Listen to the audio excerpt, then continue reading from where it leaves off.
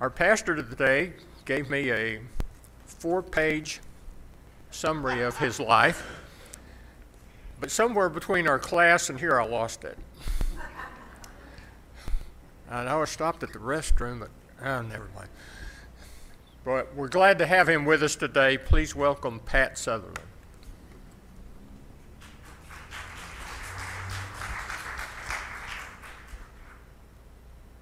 And my beautiful wife of 50 years, Linda.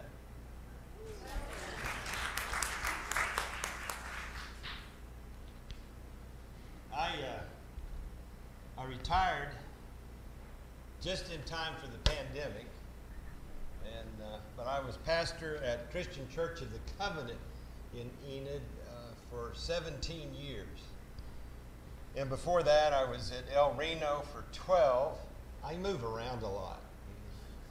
And then before that, Bristow, Oklahoma for 5, and my first church after ordination was Lafayette, Louisiana. I was there for 5. So I've passed by Perry many times in my lifetime. I grew up in Oklahoma City. My grandparents were in Ponca City on my dad's side.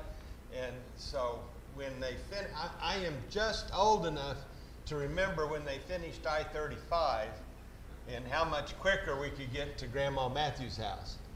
So we'd fly by, I'd see Perry and know that I wasn't at Ponca yet. But it's my first time to be in town, and I'm delightful.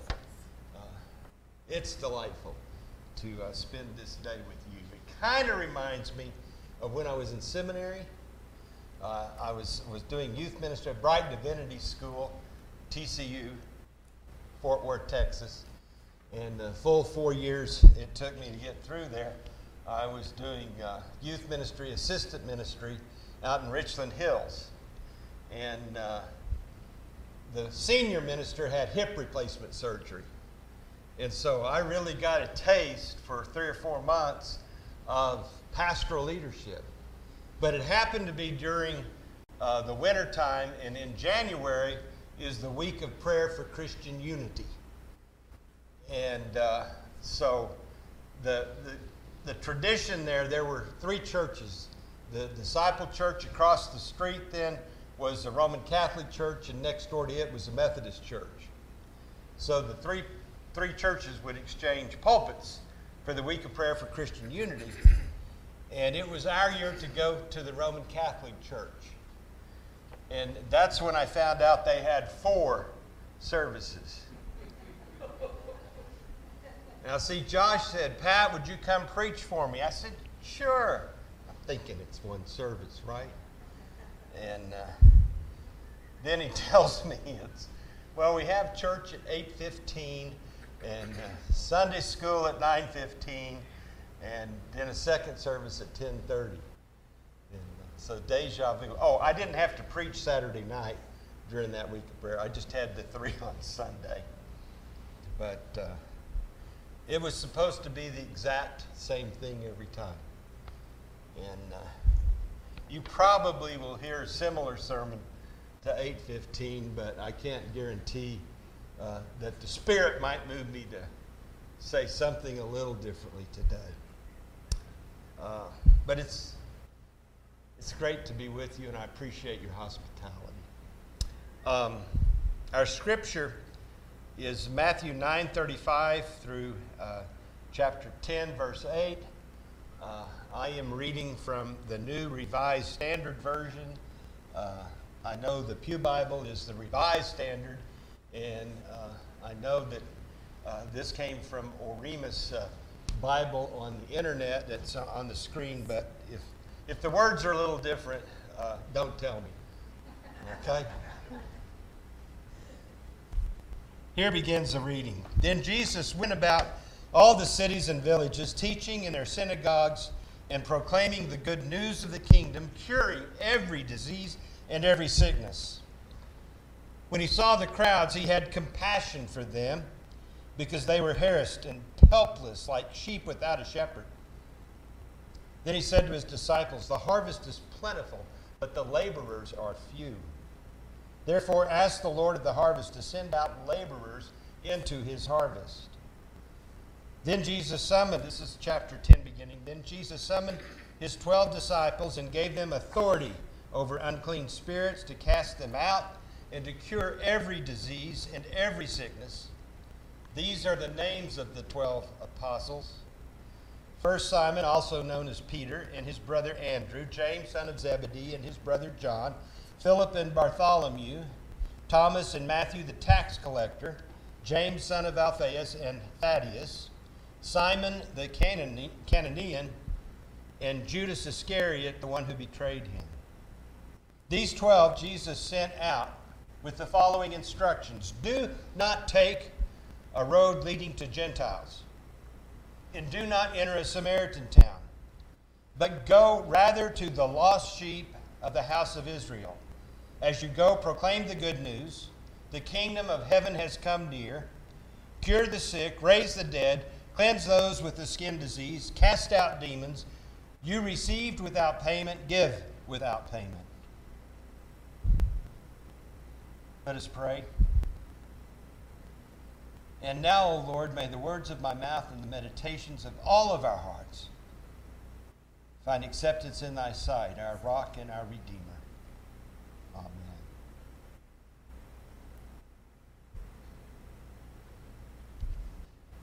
One of the things I enjoy since I retired is watching the late morning news during the week. And I kind of like Channel 9, and they have this little feature called What Caught My Eye. And it's always kind of entertaining to see what little things have caught their eye that day. Well, there's a verse that caught my eye in this reading. And I'm not sure if I've ever preached on this verse. You know, usually you've got the harvest and the workers, and that's a good sermon. And Jesus is recruiting his disciples to go out. He's already recruited them. He's commissioning them, actually, to go out, preach and teach, and to, he gives them some specific instructions. Don't go to Perry. Oh, no. He said, don't go to the Samaritan town. Don't go to the Gentiles. I want you to go to the lost people of Israel and say to them, and he's very specific in this, say to them, the kingdom of heaven has come near. That caught my eye. Tell them the kingdom of heaven has come near.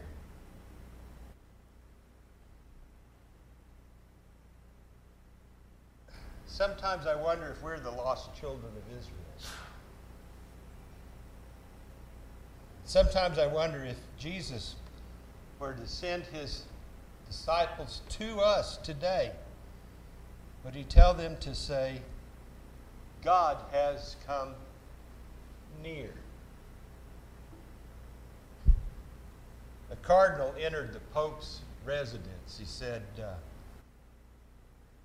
Your Holiness, I have just received some good news and some very bad news. And the Pope said, well, I have had a very bad day.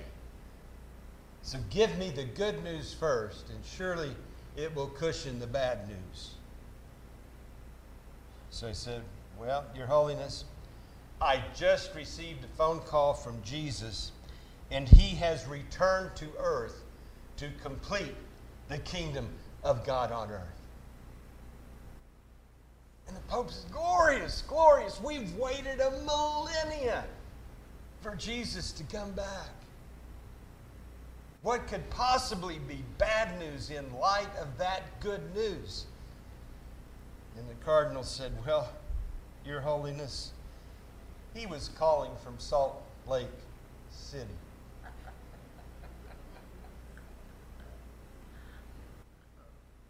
Close, but not here.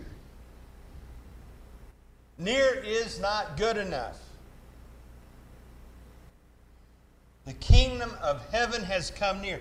What is preventing us from experiencing the presence and the power of God in our midst?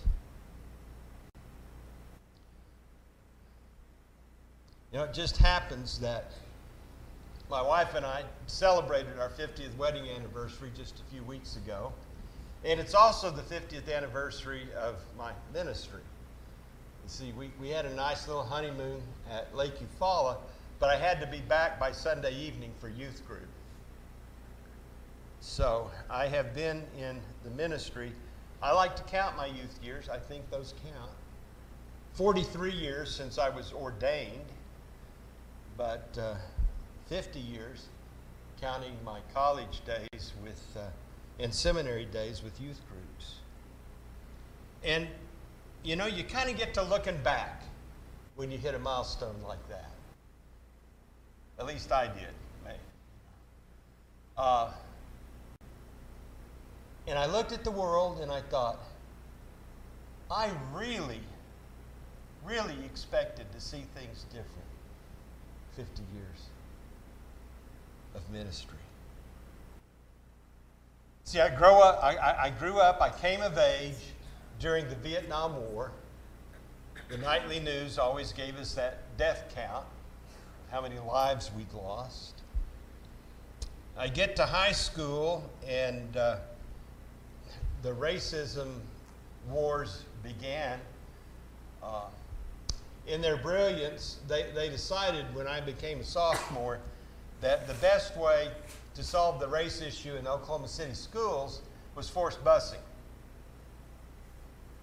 Now, I don't know if you've seen the movie Remember the Titans, but my experience was much grimmer than that. Well, Linda's too. We were high school sweethearts.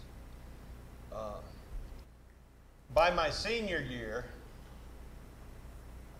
we had Pinkerton security guards in full riot gear all through the school day.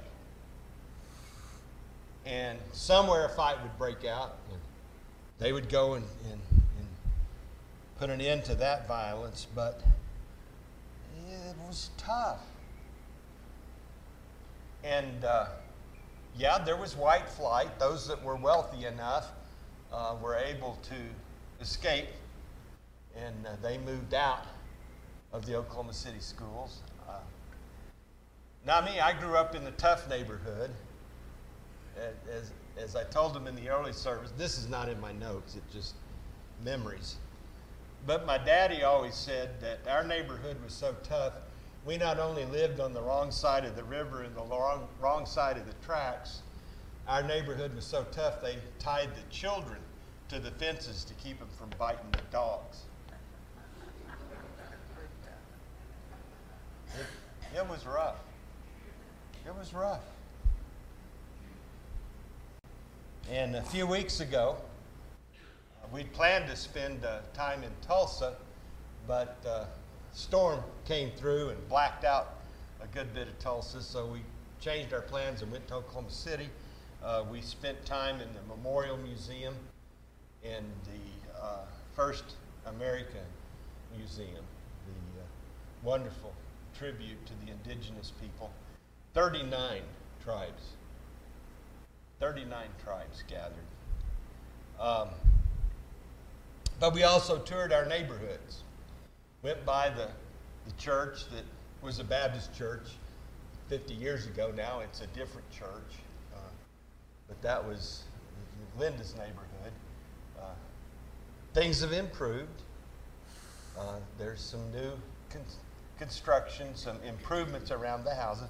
Now, my neighborhood really improved.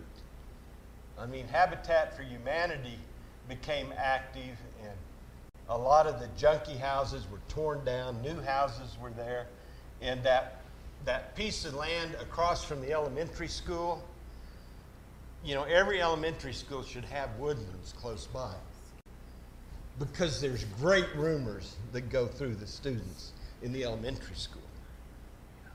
The woods, that's where the witch lives, or the giants, or the Sasquatch, you know, you name You name the evil, it had to be hidden in those woods.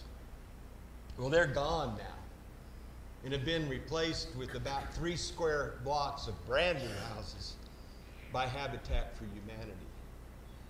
And even the house where I grew up, our garage out back is gone, and they've replaced it with a brick structure. Looked kind of like a little apartments probably back there. And the whole neighborhood's improved. But the lines of racism are still there. You see, we went by the church where I was baptized, Capitol Hill Christian Church, and it is now Iglesia Cristiana de Capitol Hill. And it's a Hispanic population. You drive down the path between our houses that I used to drive all the time, and it's been, every business is has Spanish signage. And a friend in Enid who went to Grant High School, that was our enemy before the race problems in South Oklahoma City. Anyhow, she said, you know, it's the barrios all over here. And racism is still there. Not black-white now. It's another prejudice. We are so close, yet we still have so far to go. With racism, with the environment.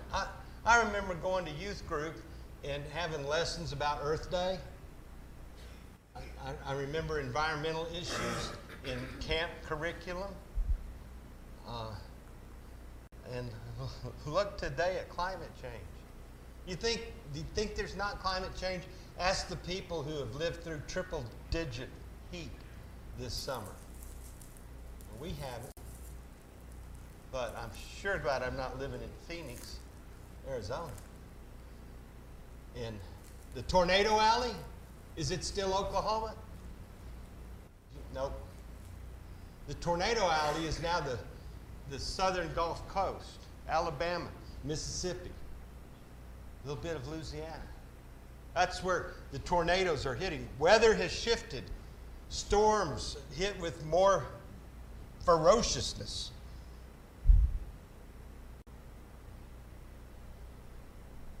Weapons and war. Well, I do rejoice at the news this week that chemical weapons in our country were destroyed. But still, the nightly news, it's a war in Ukraine. Every week there's something about the possibility of nuclear war.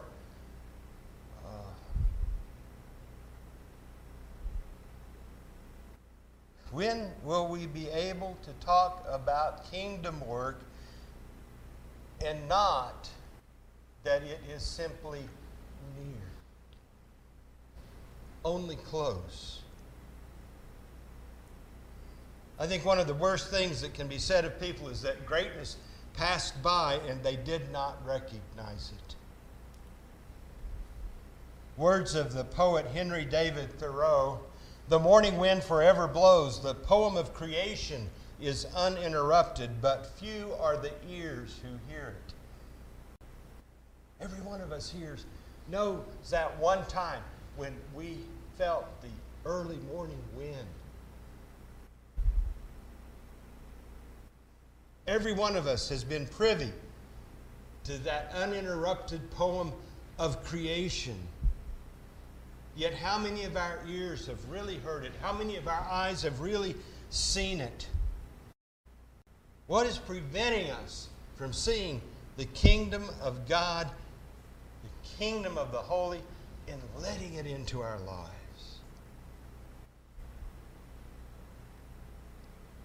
Now, one of my favorite authors, besides Dr. Fred Craddock, is Leonard Sweet. And he noted 4 ideas about what keeps us at arm's length from the kingdom. I boiled it down to 3 because I already know I don't have time for 4. But I tell you 3 so you can count them down at least, huh? 1, rigidity. 2, fear. And 3, blindness and deafness. 1, rigidity. The kingdom doesn't always play by the rules that we recognize.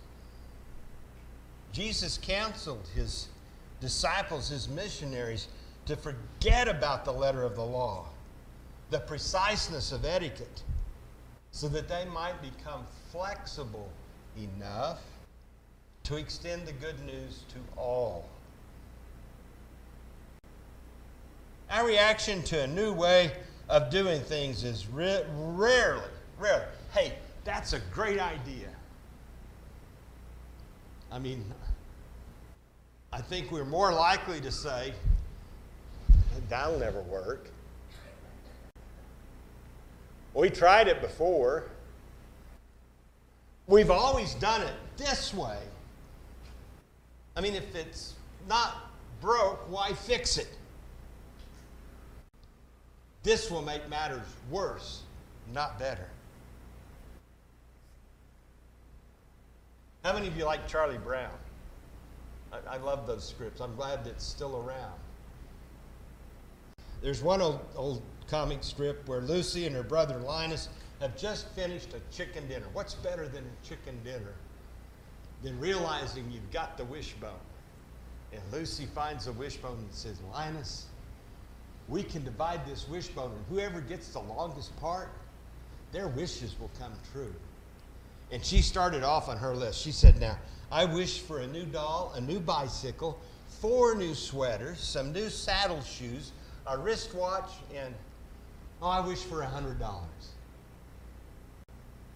Then Linus gets his turn. He says, I wish for long life for all my friends. I wish for peace in the world. I wish for great advancements in the fields of science and medicine. And by this time, Lucy has tossed the chicken bone away. In disgust, she walks off grumbling. You spoil everything.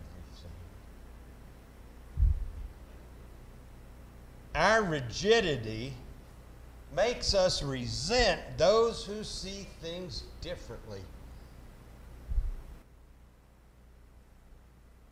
Rule benders, shortcut takers, and independent thinkers make us nervous.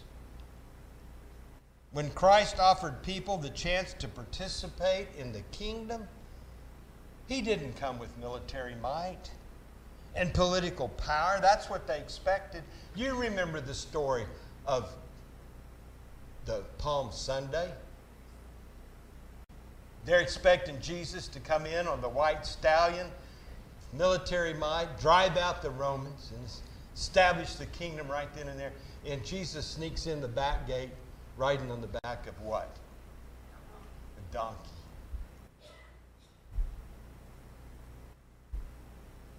They could not see a new incarnation. He sent them to the lost people of Israel because they could not see anything new in God's love. They let the moment, the kingdom, pass them by. 2, fear. There are times we know what to do. And we know how to do it. But we are frozen by fear. Fear keeps us immobile, while it murders our hopes and nurtures our doubts. Some dare to even try to lead by fear. Now, how many times did we hear our Lord Jesus say, do not be afraid? I mean, isn't that what he said? Especially after the resurrection, when he'd come to the disciples, first words, do not be afraid. Well, actually, that's the first words of the gospel story. The angel Gabriel announcing, Mary, don't be afraid. And those poor shepherds out there in the fields, and they have the angelic choir show up. And what does the choir say? Don't be afraid. For we bring you glad tidings, good news of great joy.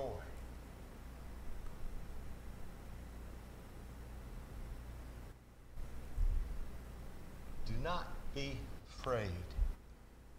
And third, well, there's that blindness and deafness. You know, we still have this frantic busyness. We got to get around. We got to get this done, get that done. And to match that, we have this wonderful technology. By the way, hello if you're here on Facebook. Oh no, I see myself up there. Woo. Talk about getting distracted. But I mean, we've got all this technology. And how many times have you been in a restaurant, you know, and there is that family together? You don't see it very often. It's like you got the family at the counter at the table together, and they've all got their phones out. We got earphones. Shut the world out.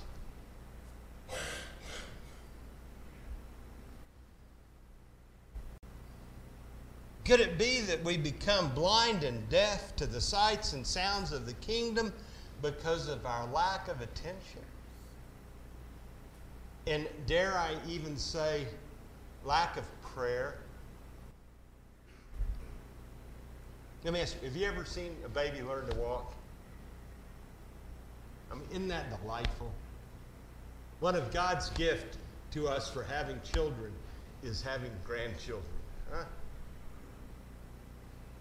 And you see those little creatures pull themselves up to try to walk, and they tumble and fall, and they're holding on to something, and they're moving a little bit, and they're moving a little bit. And then they get the idea, I'll let go. And they let go, and they tumble and fall. Get up again, and they tumble. Sometimes they cry. But the tenacity it takes to learn to walk, standing upright, walking, running. You know, too soon they reach the stage where you go, hey, you, come back here. Huh? What's more fun at the mall? Well, malls really don't move much anymore, do they? When you're at Walmart or Sam's or Costco and seeing a young mom running after a little one. They've mastered that remarkable physical gift of standing. Well, if that defines our physical being, what's our most remarkable spiritual gift? Is it not kneeling down? If you're a disciple of Jesus, move up, move down. The future is on our knees. The future is knee deep. The future is bottoms up. We don't know when we're stretching on our tiptoes, but we do know when we're down on our knees. The depths are knee deep and we're weak in the knees. Repeat after me. Insects crawl. Insects crawl. Fish swim. Fish swim. Birds fly. Birds fly. Humans pray. Humans pray. Insects crawl. Insects crawl. Fish swim. Fish swim. Birds fly. Birds fly. Humans pray. Humans pray.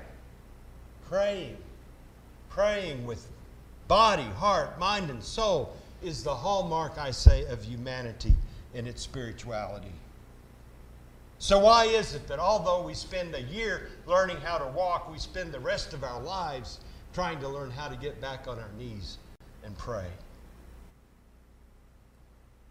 You know, a lot of churches used to have what's called prayer meetings. I don't remember that a lot. I grew up in the Christian church, Disciples of Christ. I do remember there being prayer meetings, though, occasionally. if you wanted to date a cute girl, where I grew up, you dated a Baptist. Luckily, as a minister, my wife came over to the other side, to the dark side. If you ask my mother-in-law at the time. But they had prayer meetings. What do we have? Look on the back of your bulletin. What do we have this week? A discipleship committee meeting and board meeting. I mean, pickleball. There's nothing wrong with pickleball. I can't play it. But it's not a meeting. It's not called a meeting. I mean, we have planning meetings and long-range planning meetings, curriculum meetings, worship planning meetings, budget meetings, mission and outreach meetings. You know, it's there. You look at the whole month of calendar, there's meetings. But where are the prayer meetings? In the traditional Quaker meeting, prayer time was silent. Each soul quietly opened a door which their spirit turned to a frequency that didn't register to the human ear. Hey, I did think maybe the sermon would go over if I came here today as your guest and said, let us pray.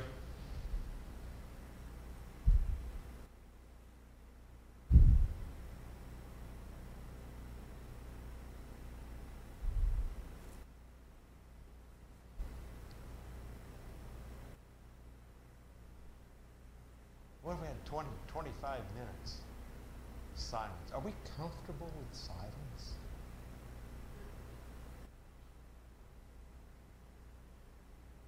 I've enjoyed my time and learned more about prayer from friends in the Catholic tradition. Starting out in Louisiana, I went to a Jesuit retreat house, spent a week in silence. It was wintertime, and I started talking to that boiler thing in my room, you know. Pop, pop, pop, pop. But I really have come to treasure. Go to New Mexico with the Benedictines. Is their gift. I mean, hospitality is their real triumph, and they spend time in prayer, silence, prayer. And then there's other traditions. I mean, not everybody's into meditation, silent prayer. You know, there's some places where the thunder rolls. I've read about the Korean church with a thing called Tongsang Kido. And simultaneously, the worshipers pray out loud at the same time. Have you ever been to a church where something like that happened? See, my guy friends were Nazarenes growing up. And I spent some time with them going to their church. And in those days, the Nazarene church was a Pentecostal experience. And so we're in church and everything's going like I expect. We sing. We probably even sing them over again to me. But then all of a sudden they said, let us pray. And the room broke out in sound. I hurt my neck popping up. What is this? Everybody's praying out loud. They're breathing out prayers and breathing in prayers. I'm dizzy. I can't keep up with it. The sounds of all those voices. Well, that may not be your type of prayer. But my point is to take time and pray. I believe prayer is the answer to our busyness. Prayer is the answer to our rigidity. Prayer is the answer to our fear. And you know, the greatness and glory of God does not always descend in a whirlwind. Sometimes greatness passes by with only a whisper. Someone once asked Albert Schweitzer, this might kind of date me, younger folk. Albert Schweitzer was a great philanthropist, missionary doctor, and theologian. And probably would be deserving of the honor that when he was asked, who do you think is the greatest person alive in the world at this moment? Let me ask you, who do you think is the greatest person alive at this moment? Well, Schweitzer replied, the greatest person alive at this moment is some unknown individual in some obscure place who at this hour has gone in love to be with another person in need.